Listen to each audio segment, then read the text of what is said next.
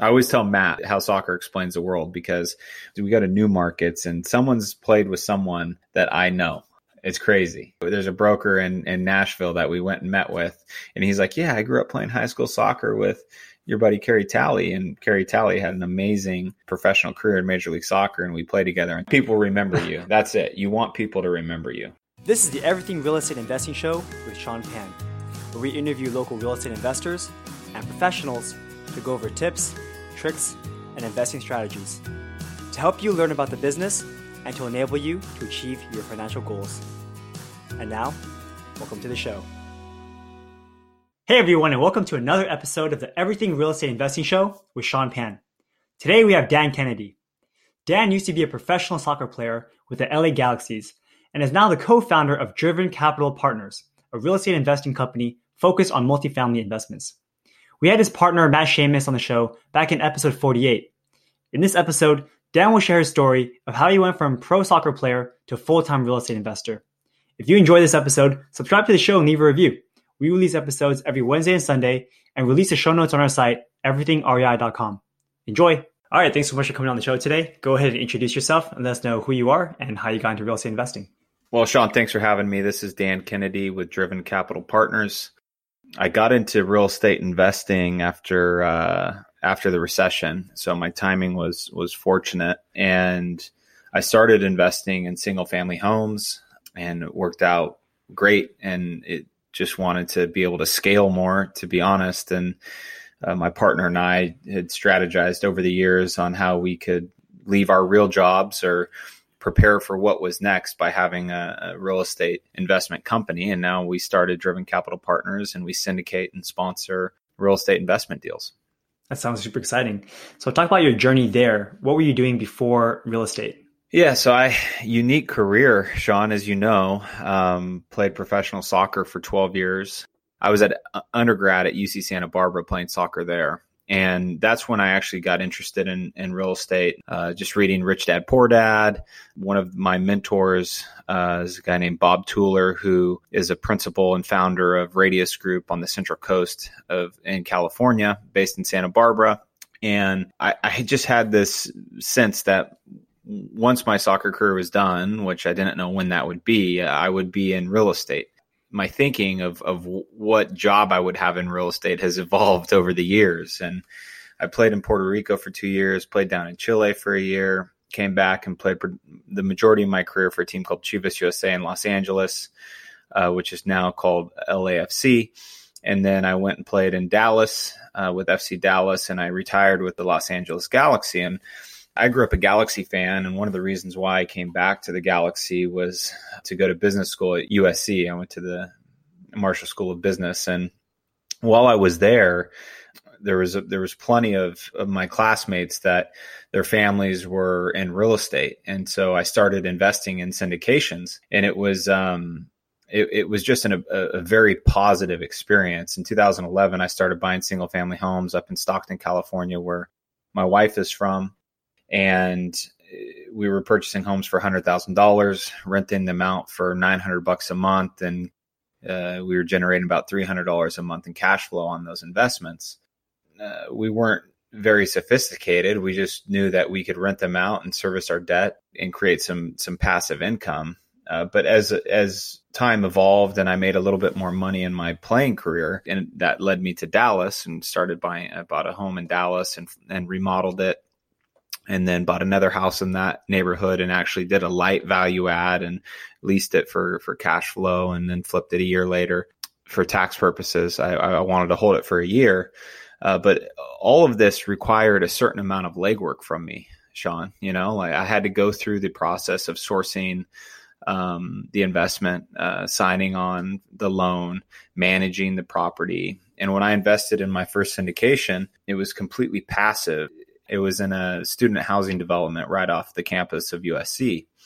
And it was just the easiest investment I ever made and the highest quality of asset that I ever had owned. And I didn't have to do anything. It was also one of the greatest rates of return I've received on my capital. So immediately that resonated with me and thinking about professional athletes and investing in time. And this is a service that I thought could be really powerful in that landscape. So that's kind of how Driven Capital Partners evolved in my mind, was that if we can create an investment shop that folks can passively invest their capital in, and we can provide higher rates of return with less time invested in the actual project, then that is a great service to provide. Cool. So it's really interesting because I think you're the only person that I've talked to who got into real estate to replace their W-2 income, not because you are not like happy at your job, but it's more like you don't know when the clock's going to run out for this particular career. Yeah, Sean, that's right. I mean, all professional athletes have a short career. I mean, you think about most careers last 30 years. You can start working in your 20s and you're going to work well into your 50s, 30, 35 years, and then you're hoping that you're going to retire. And the one negative about being an athlete is you have this very short timeline on how you can make money playing a sport. The real negative is that it can end at any moment through injury, for a variety of factors, form. And so you can make a lot of money, but you need to prepare more than the average Joe for retirement, because you're going to be retired in your 30s. I mean, that's the reality of it. And that's if you have a good career. So I was always thinking, okay, well, I want to put my money to work while I'm playing in a way that when I retire, I have some flexibility on the job that I take next, because I knew I was going to have to work. Then I had a decision to make. Do I want to stay in the game, or do I want to go do something else? And the reality is the opportunity in the game wasn't what I wanted it to be. And I wanted more control over my life and my family and my time. And so that's what's led me to this, is I just have this deep belief that by building this business with my partner, Matt, and creating this service and value for investors, when we fast forward 5 years, from a personal standpoint, I'll be in a place of much more freedom. So what was your timeline for all of this? Like, were you still playing and going to USC? Yeah, so I retired in 2017 from playing soccer. And in 2016, I started business school at USC in conjunction with playing what was my final year. And at the time, I didn't know that. It was my final year with the LA Galaxy. And it was the best decision I could have made, was to start business school and further my education, refresh on some of the skills that as an athlete, maybe you don't exercise those muscles of your mind. And then it also, I became more familiar with private equity, and I studied finances much more thoroughly and refreshed on that skill to underwrite deals. And then coincidentally, I started investing in syndications. Business school is supposed to be a 3-year timeline for me to graduate, but we got pregnant with our daughter Nev, and I ended up retiring. So we decided just to kind of rip off the Band-Aid and go full time at school. And I had some obligation with the Galaxy's front office. So as I wound down my position with the Galaxy and wrapped up school, that's when Matt and I decided that it was time to start Driven Capital Partners. And Matt was, as you know, Sean, at Facebook, and we have a similar investment background, and we're completely aligned with our families and our friendship. And we have very complementary skill sets to one another, with very different professional networks to rely upon for raising capital. Mm-hmm. So when you were investing in Stockton, I think Matt was doing the same thing too, right? Correct. Yeah. So Matt grew up with my wife, and our wives are best friends. And it's funny because when Matt was at Facebook and he was in the prime of his tech career, that's when I hit the kind of the heart of my professional playing career. And so we were both earning decent money where we could go and invest on the side. And this became our side hustle. And in order to go out and syndicate and raise capital, the one thing that we both believed in and felt was really important was that this was not a part-time job. To go out and raise money to syndicate and put into real estate investments, I think it's important for people that are investing that we are doing this full time. Yeah. And so are you choosing multifamily because it's just a bigger way to scale in the beginning of Driven Capital Partners, we focused on multifamily as the asset class to invest in. And it's because of the skill set we had from the single family home space. It's not entirely different. You're just looking at 40 to 200 units instead of one single family home. And so there was some comfort there. What we found in 2018 when we kicked this thing off was the cap rate compression throughout the United States really led us to the Southeast for multifamily, because that's where we felt like the yield was, and we were more comfortable playing in that space where there was more cash flow upon acquisition. It also, the competitive nature of the multifamily space has led us to different asset classes. And so we own office and we own land and we own multifamily today, but we are looking at medical office, and we have in contract medical office today. And we are looking to get into the triple net space as well, just because this whole thing started with Matt and I thinking about where we want to be as investors. And we want to own a variety of asset classes in a variety of markets that we believe in. And so you guys put in money into your own deals as well, right? Always. Yeah, we are the first dollar in every deal. And typically we represent anywhere from 5 to 10% of the equity invested in any deal. But with that being said, I mean, there's a smaller deal that we're looking at that we likely will just buy outright. Just Matt and I. So. Mm-hmm. And so talk about your journey into multifamily. So like, what did you do when you first got started? I mean, it started with very much an education process of learning and reading and listening to podcasts and figuring out what markets we want to be in and why, and making sure that we weren't heading into this thing and going faster than we were maybe prepared for from an underwriting and management standpoint. We ended up buying our first multifamily in Huntsville, MSA, in a town called Priceville, which is one of the nicest suburbs in Huntsville's MSA and has the nicest high school. And this was a great point for us, was to think about, okay, we're in a growing market, tertiary market in the Southeast. There's a bunch of job development happening that has not come online yet. To own 2016 and 2017 built multifamily complex that we're purchasing at almost a 7 cap gave us a sense of security for our first deal, right?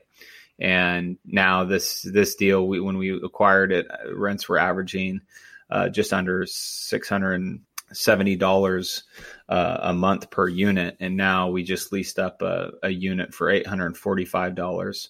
Not even a year later. So it's going really well.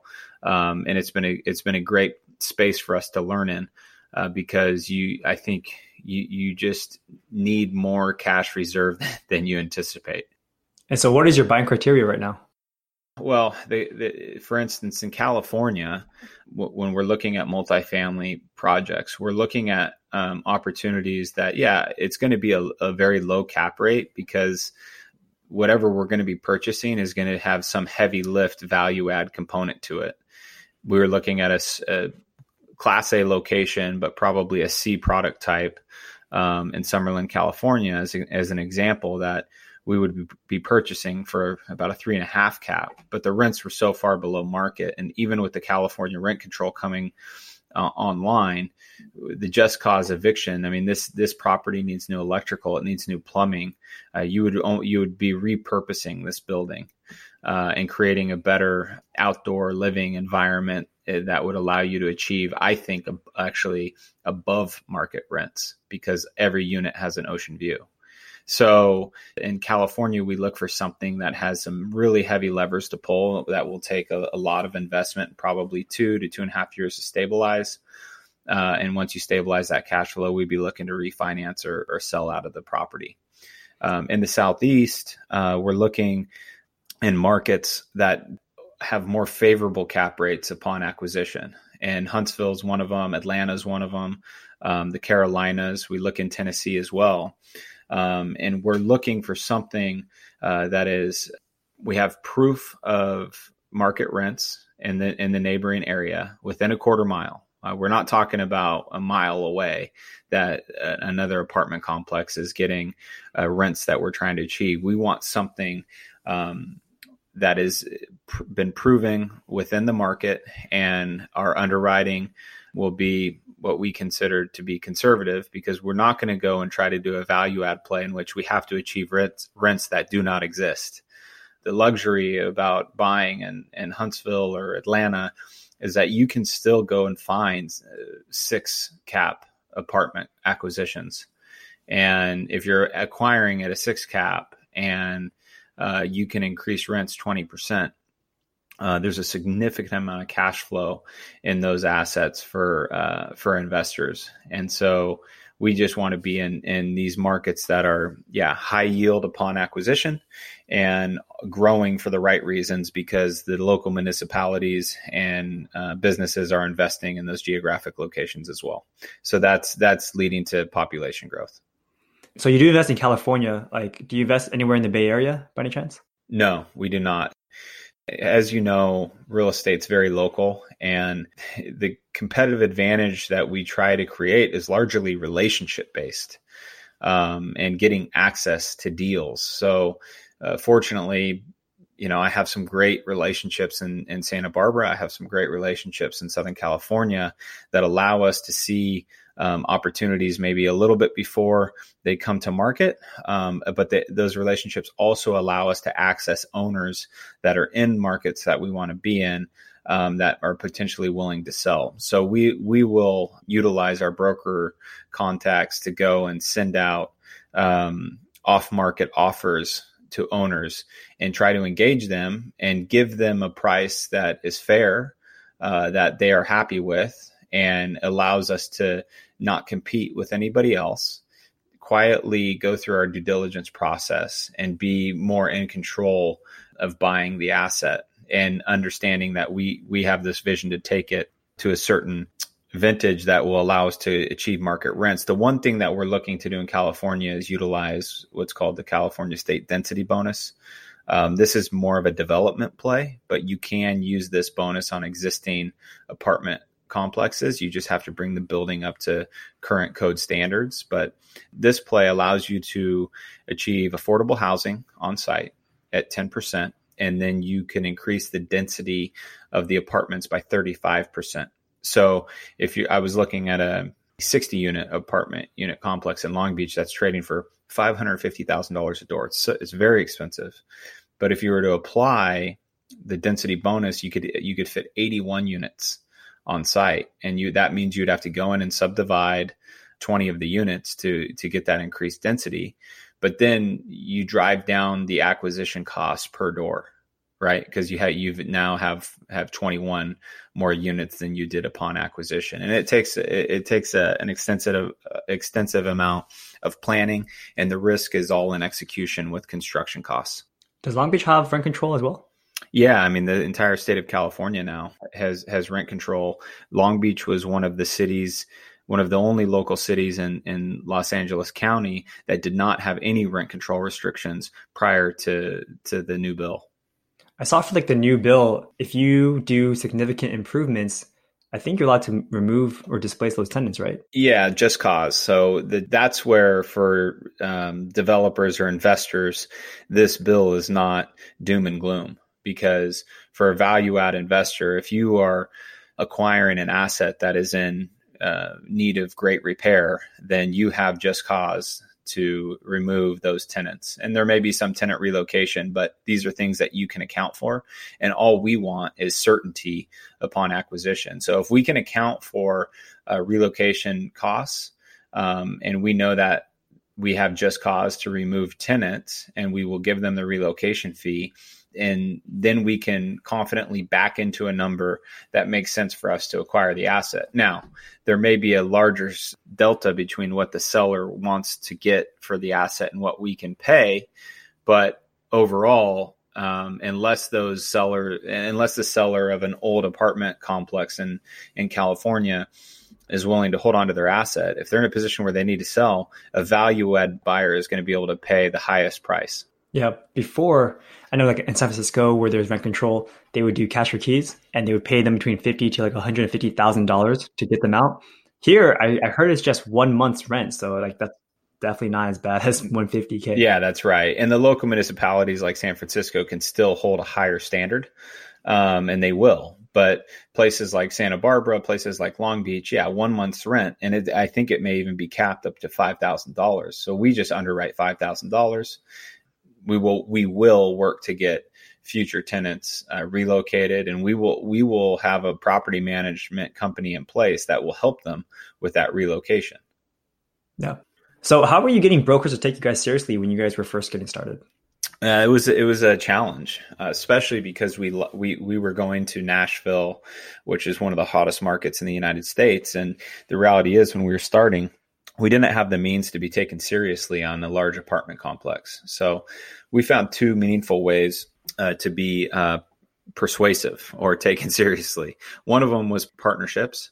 Going in with an operator that has expertise in that marketplace and also has a track record, and following on with them and just placing capital with another operator. That's what got us into Atlanta as a market and multifamily. And we invested in a 646 door apartment complex there with an expert operator.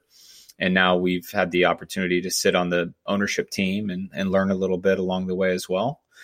So that's a very meaningful way to go into a new market or to get started, is just to be a partner on a deal. And the other way is you have to go to these markets in person. Huntsville is a great example of, prior to our acquisition of Priceville Manor townhomes, we weren't getting phone calls returned. And it's a different story you tell when you say, yeah, we're from California, but we come to Huntsville every quarter. And we own townhomes in Priceville. We own 4 acres, soon to be 18 acres in Cummings Research Park. And we're in contract on 2 different medical offices. This story gives brokers locally the idea that we are serious. And then you look for potential partners on deals as well. And sometimes those are brokers. And how are you raising funds for your first few syndications? Well, friends and family. It's rapport is probably the biggest or the most important attribute of any syndicator, because you need to build trust with people. And part of that, if we fast forwarded 5 or 10 years, or we look at some of these investment shops that have a great track record, that rapport is a little bit different when you're telling the story of, we've been doing this for 10 years and look at our track record and how successful we've been and all the capital that we've returned. But for us, we were just getting started. So it's about telling our story and what we're trying to achieve and getting people to buy in. And the momentum of doing deals helps us tell that story better and better. So for your very first deal, what were you guys raising? And then how much of that was all from family and friends? Yeah. So the first deal was the Priceville Manor deal that I've talked about a couple times. And that was $500,000 raise. And really what led Matt and I to that deal was us willing to say, well, listen, if we can't raise any money, we can buy it ourselves. And in fact, it's been such a good deal, we would have been happy doing that. But for the sake of Driven Capital Partners and where we want to go, the best thing we can do is raise the majority of the money, because that allows us to go do more deals. It was actually tricky because it was around the holidays. And so we had to, what we call pass the hat, before we had established any type of investor network. And we had prepped people and talked to people about what we were doing. And some of my teammates have known through the years that I've made pretty good single family home investments that cash flow. And so then it just became an action item to say, hey, if you're really interested, then let's do this. And the first deal was definitely the hardest, even just raising $500,000. But then subsequently, only a few months after that, we raised about $2 million in subsequent deals side by side. And that's what we're hoping. We're hoping to close out this year with 3 or 4 more deals that we have to go out and raise $3-4 million. Nice. And so what are you typically giving your investors who pull money with you guys? We would like to have it as a 8 pref with a 70-30 split. That's where we start investments at. And sometimes you can't achieve those exact terms. So you can easily say, hey, you know what, we're going to give the investors 90% and we'll take 10% of the deal in order to achieve that 8 pref and make it worth their time. And then we become, as the GP is split more favorably to the investors, we become more of just a service provider. Yeah, that makes sense. I mean, I see some pretty ridiculous ones like Grant Cardone's 65-35 split. And I was like, wow, I don't even know if he gives the pref, but yeah, I don't think he does, and that's to me, the story we're telling is we want to be 100% aligned with our investors. And we want to do well when the investments go well. And we want to protect the investors when maybe investments don't meet our projected returns. And the best way to do that is to give a high pref. They get paid first. And, if we're hoping for a 15 IRR, that's one of our hurdles. If it ends up being a 10% IRR, well, the investors are still getting the lion's share of all of that rate of return. And we are only participating a very little amount from a GP perspective. Yeah, but you're still getting experience and you're getting that rapport building, like you were saying. So it's kind of worth it. Yeah. And I think, and Sean, one of the reasons why I like this business is we're doing deals that we think we can achieve almost a 15% return on year over year when you look at the investment as a whole. And that gives you a certain amount of wiggle room. And if we were to come back to you and you understanding the risks of investing in real estate and 3 years passes and say the reality is, listen, Sean, sorry, we didn't achieve our projected returns. And we're disappointed about that. But, we didn't lose any money here. We still returned 10% a year for you. As a sponsor, we made significantly less money in the deal. And we're going to be better moving forward. So let's go find you another deal that we think we're a little bit smarter on. Yep. So talk about the breakdown of the roles between you and Matt for your partnership. Yeah, we get more defined as the days pass. And Matt is very focused on our acquisitions and our underwriting, particularly on the commercial side. I still source investments through my broker network, and I still underwrite deals, but it's more back of the napkin.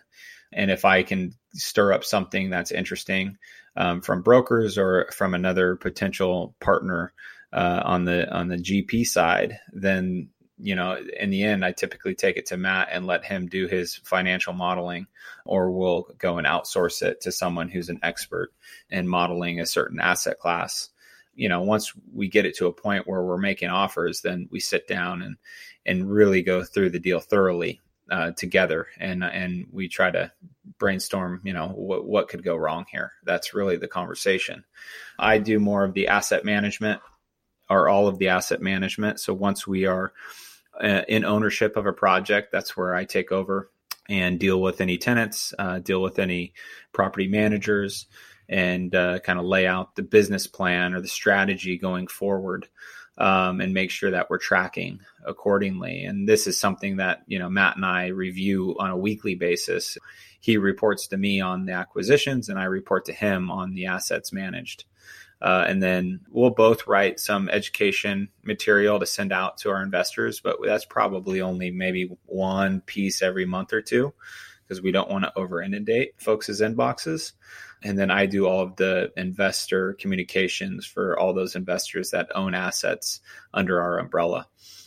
And then the reality is we both raise capital. That'll never change. I mean, that's what makes us strong, is we both have that skill set and we both have built rapport with folks that are willing to invest with us. And as a full-time investor, you've been doing this for about 2 years full-time now? Yeah, that's right. We've been working on this for a long time and what it would look like. And Driven Capital Partners was established in May of 2018, but this was a conversation and this was a plan that we had iterated on for more than a handful of years. But it was about formalizing a business in order to be able to go raise capital. And then, from the formalizing our business, we left our jobs, we quote unquote announced ourselves, right? And then as I was explaining to you before we hopped on the pod, you get to a point where you think you have deals done and you lose them. And that's the reality of the business. That's why this is such a tough business. we spend a significant amount of time and sometimes even a good chunk of money getting deals to a place where we can buy them. And for a variety of reasons, deals can fall through. And sometimes you're at the tail end of due diligence and you have money hard, and you find out from one of the tenants that's an anchor tenant in a medical office space that they're going to move out at the end of their lease in 7 years, which that seems like a long way away. But the last thing we want to do is buy an asset that is a ticking time bomb, right? Or we feel like we're going to have to, go solve some problems in 7 years on that we're not confident we can solve. Because if the anchor tenant leaves in a medical office park, then you likely will have other tenants leaving as well. Recently, we had an off-market deal that we had spent maybe 6 months on, working through slowly at the seller's pace. And the deal after we had an LOI signed, the seller sold it to somebody else. And so we don't know if we were used as just a pawn in a larger game, but we had to move on. Today, we found out that a deal that we thought was a green light ended up getting backed up. We couldn't access the information we needed in order to go and raise capital. So we had to walk away from it. And so this is the deal flow is important, that you have a lot of things going on at once, so that with the things that fall off don't set back your ability to go and close on other investments. And so I think that's one thing we've learned, is that we now have the bandwidth and experience to attack multiple investments at the same time, and actually knowing that things are going to unravel even after you get them into contract. Yeah, that's true. I mean, you definitely need to have as much deal flow as you can. Otherwise, you're going to feel, I guess, too desperate for deals, and you might end up closing on something that doesn't really make sense. Yeah. It's better to walk away from a bad deal than force yourself to purchase something. And I think the medical office is probably the best example of telling our story about, well, the anchor tenant wasn't leaving for 7 years. It was like an 8.25 cap acquisition. There was still a lot of cash flow, and it would have paid a great yield through that 7 years. But we didn't like the profile of holding this asset for 5 years in order to try to sell it, and then going to take it to market and having the new buyer understand that, well, the anchor tenant's leaving in 2 years. This property isn't worth what you guys are saying it's worth.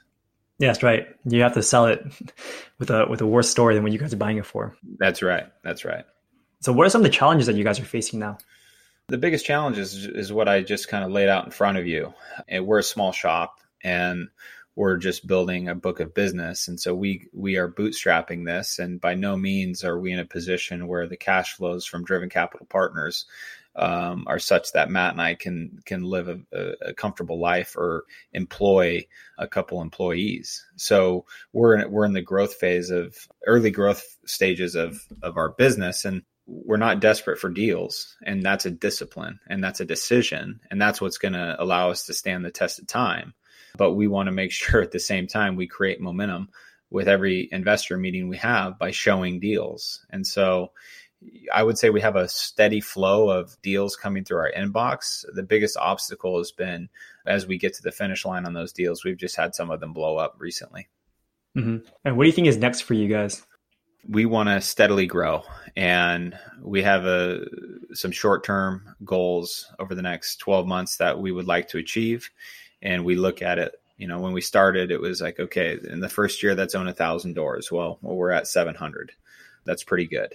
And next year, I think maybe it's more along the lines of, let's see at the end of 2020, can we have 75 million in assets managed? I think that's got to be our next goal over the next 15 months here, because I can see into our future a little bit over the next 6 months. I think we're going to probably have 6 deals. So once we get those acquired and buttoned up, then we'll take a deep breath, make sure we have everything stabilized, heading in the right direction, and then we throttle down again and go on acquisition mode.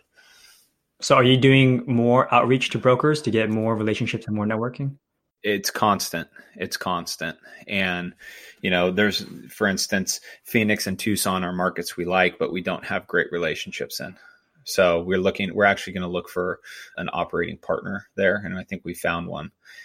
So this will allow us to participate in one or two investments, not take on all the risk, and maybe only raise $1 million for each deal. Only. Yeah. Well, that's, it's a good thing.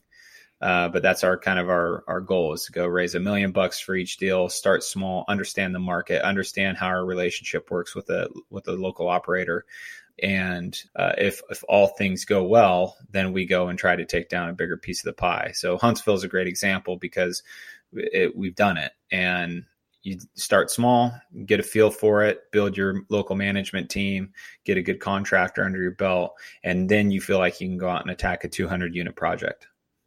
Yeah. So you guys aren't going out of your way to cold call these brokers anymore. I think your strategy now is to find a partner who's local there and then fine. Yeah. But we also, I would say the markets that we want to be in, we have broker relationships with. So it's just about, weekly calls to those brokers and reminding them that you're interested in that market. Matt and I, to your point, how do you guys divide up your time? We both wear a lot of hats. I said from the highest level, Matt's acquisitions, I'm asset management, but we're both trying to spark that fire for deal flow. Wow, weekly is a lot. I mean, I've been calling agents about on a 1 month cadence, and they're already kind of like, "Damn, you called me a lot. Nothing new." Yeah. Well, it depends on the market. What markets are you interested in, Sean? I mean, I'm doing something different. It's a single family rehabs here in the Bay Area. Yeah. Well, then maybe there's a different pace to that game, right? And for us, the inside track on a multifamily deal right now is probably the key ingredient to an acquisition, because most things that get onto the market have been picked over a handful of times. Doesn't mean there's not value there to purchase, but we want to make sure that, hey, any conversations you have or anything coming online, even if it's just a note of an email, hey, what's going on over there, fellas? It's just checking in, or we're coming to town. But face-to-face meetings still seem to be the most meaningful way to access deals, because when you get in front of people, they open up. Absolutely. And so what tips do you have for new investors who want to get into commercial multifamily? Well, I would recommend starting how I did, and that's as a passive investor. It was a great way to access all docs, all information, kind of underwrite the deal on my own, and then see firsthand how professionals communicate with me, and maybe the standard at which I should try to do business. So that was a great first step for me. And then it'll also give you a little bit of confidence going into the space. And you can say, hey, listen, I own a student housing development in downtown LA and adjacent to USC. And that's the truth. And it helps tell the story, because the reality is, if there's a multifamily broker that's any good at his job, he's got a bench of investors that he takes good deals to, because the reality is he's selling their deals. So he's incentivized to get more in front of them. So how are you going to stand out? Well, you probably got to go take him to coffee or take him for a beer and just tell him and be honest, tell him or her where you're at and where you're starting and where you want to be. And typically the next step would be to do a smaller deal in your backyard that you can get your hands on and you can manage and you can really own. I'm sure your unique career as a soccer player and like a mini celebrity was pretty eye-opening for all these brokers, right? Well, it's funny. I wouldn't consider myself a celebrity, but it's funny because I've definitely had calls with brokers, whether it's locally here in Long Beach or in Dallas. I had a few calls with brokers in Dallas that were like, were you the goalkeeper for FC Dallas? Because Dan Kennedy's a pretty generic name. And yeah, it's funny to tell that story. Nice. I always tell Matt how soccer explains the world, because we go to new markets and someone's played with someone that I know.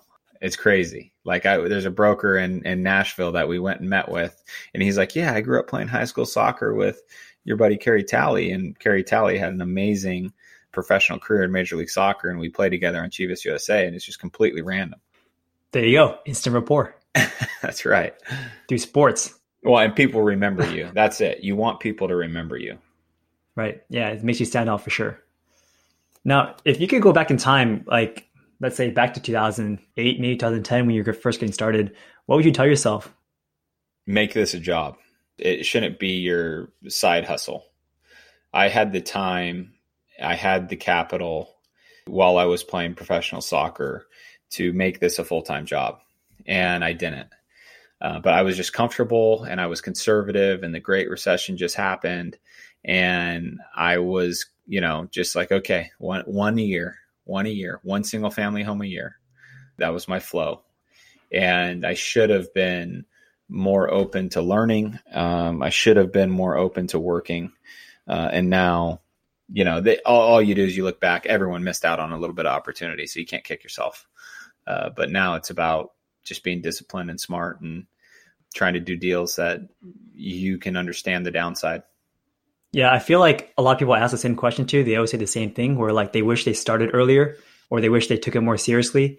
I mean, and I know there's a lot of people who are like my age right now in this current market where everyone's kind of scared.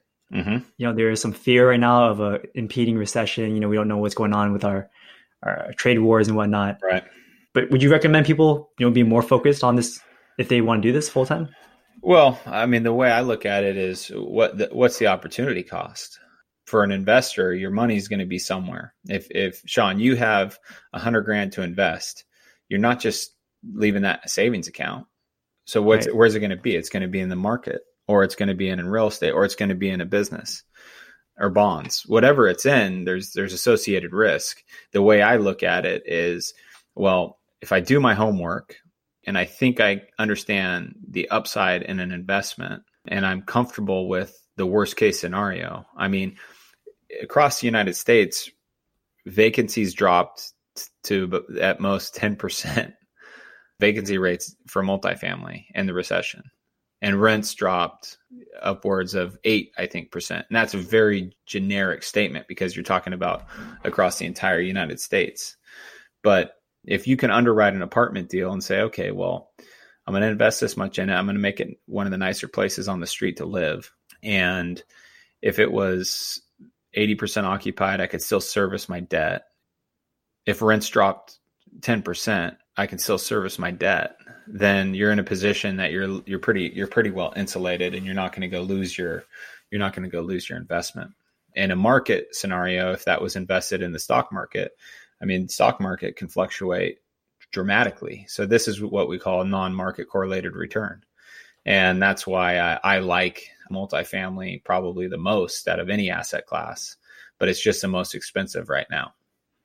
The way I see it is if you put your money in the market, you could make money, but I don't think you really learn anything. Whereas if you're doing this, you're like actually doing the business. You're like getting experience and you're getting better over time. Well, and I mean, if you go and underwrite a handful of businesses, maybe you invest in those businesses, and then you got to analyze their quarterly financial reports to stay on top of it, or you just pass your money off to a financial advisor and they say diversify because they can't be an expert in all of their holdings. It's just too much information to process. So that's where, I always stand firm on my argument with investors is saying, hey, your money's going to be invested somewhere else. The question is, do you want to own real estate? Do you want the benefits of owning real estate? You want the tax benefits? You want to create long-term wealth? If you continue to shake your head yes, then this is the most efficient way to invest. It doesn't take any time, doesn't take any energy other than looking through the OM one time, us having a couple conversations to address any questions or concerns you have. And if you get to the point where, yes, I still want to be invested in this, then once you invest, you don't have anything to do. It's brilliant. In the single family home space, I mean, it's highly time consuming. And I still, on a monthly basis, the single family homes that I own, I check in with the tenants. I process, I do it through an app, but process their payments and then manage the finances of all of it because the property management fee would kill me on those assets. So do you have any last tips for our listeners before we end the show today?